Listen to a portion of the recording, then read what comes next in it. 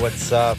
Welcome to Death Metal Discharge, episode number 4. My name is Vince, and this is the podcast where I'm going through the Terrorizer top 40 death metal albums as a hardcore kid with a limited frame of reference for death metal, and just speaking about my feelings and my thoughts on what I'm hearing. And today we're going to be tackling number 37 on the list, the album Soulside Journey by the Norwegian black metal band Darkthrone.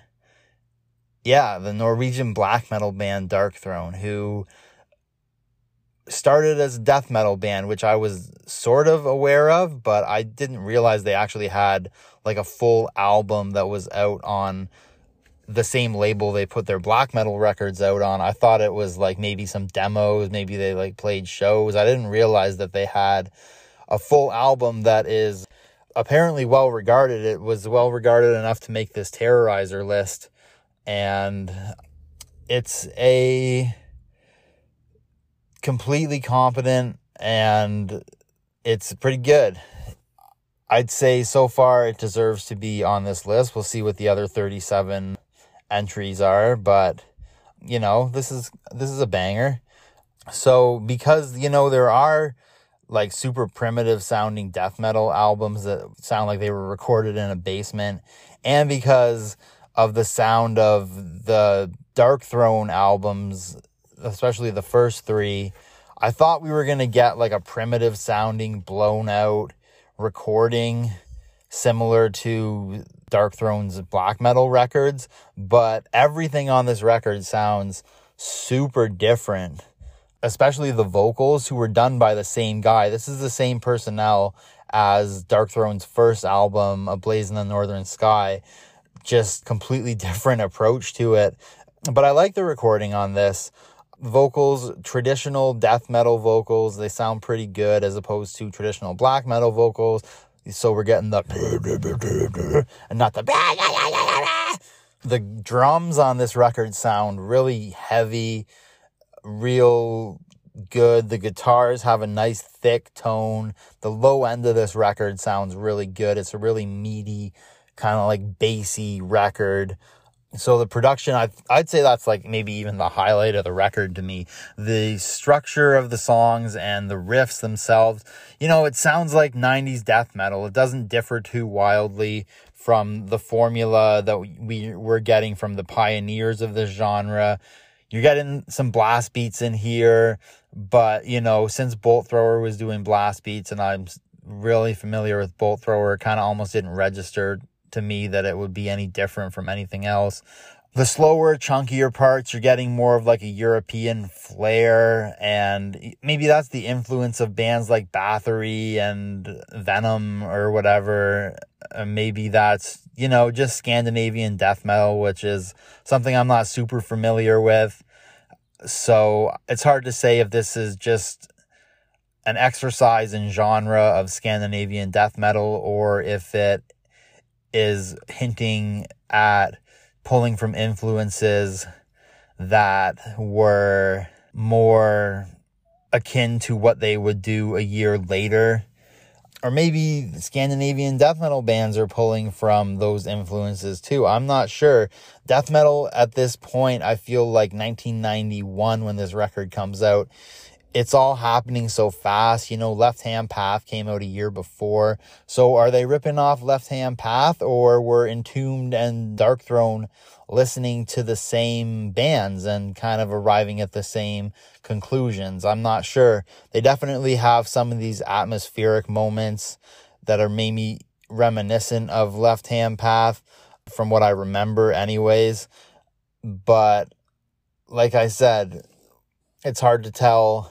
Is this a genre exercise or is it pulling from something a little bit deeper without, you know, knowing this too well? I'm just guessing. The band also has a tendency, Darkthrone on Soulside Journey, they have these really odd kind of like bass breaks that are super unique compared to what I've heard from the rest of death metal. Like the bass, like in a hardcore song when everything cuts out except for the bass, they kind of do that on this record too. Like And it's not like, you know, some death metal records, like some of the more progressive stuff, it's like, oh, let's just play weird jazz bass for like 17 seconds on this record. It's not really like that.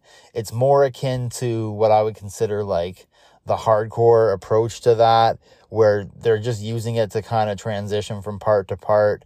Very interesting. Not a lot of what I've heard from death metal around this time is doing that. So that's a cool little contribution from Darkthrone.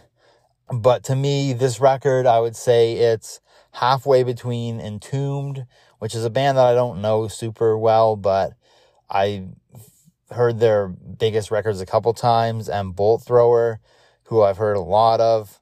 And those are both bands that hardcore kids jock. So hardcore kids, if you're out here, if you want to hear another cool band in that European death metal style that you love so much, check this record out. It's definitely a good record. It's worth a listen. My final thoughts on it, my favorite songs, the title track, just think it's like, it's doing what this record does super effectively. And then there's a song, Nor the Silent Whispers, which has a very, very good intro riff on it. I really like that riff, and that's kind of the standout moment of this record for me. This record is, I'd say it's pretty good. I'd also say, would this be a top 40 death metal album of all time if Darkthrone wasn't a famous band for something different? You know, if this didn't have that kind of like cottage appeal to it of like being an interesting historical artifact as well as being a pretty good record, would this be as notable as it is? It's hard to say. I don't know that much about death metal. Once I'm done banging out the 36 other records on this list, maybe I'll have a more definitive answer on that. But there's definitely a juxtaposition between this and A Blaze in the Northern Sky in terms of like memorability. Like this record, I liked it. It was a good listen, but it just sounds like another 90s death metal record to me. I didn't really have a strong feeling with it. I'm sure if I spend some more time with this record, I'm going to like it more. But when I first heard Transylvanian Hunger, which is the first Darkthrone record that I ever heard, that shit left a definite impression on me immediately. I had a visceral reaction to it. I was super engaged with it. I remembered it. I listened to it a whole bunch in 1 week because I was like, whoa, this is fucking crazy. And I don't feel that way about Soulside Journey, really.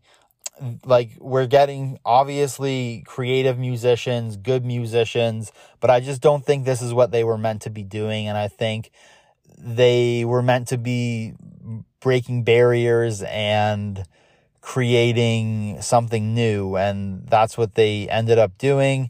This record just isn't that, but it is still pretty good, and it sounds really, really good production wise. So if you like the bands that I compared this to, Bolt Thrower, Entombed, check it out, because I'm sure you'll enjoy it as well.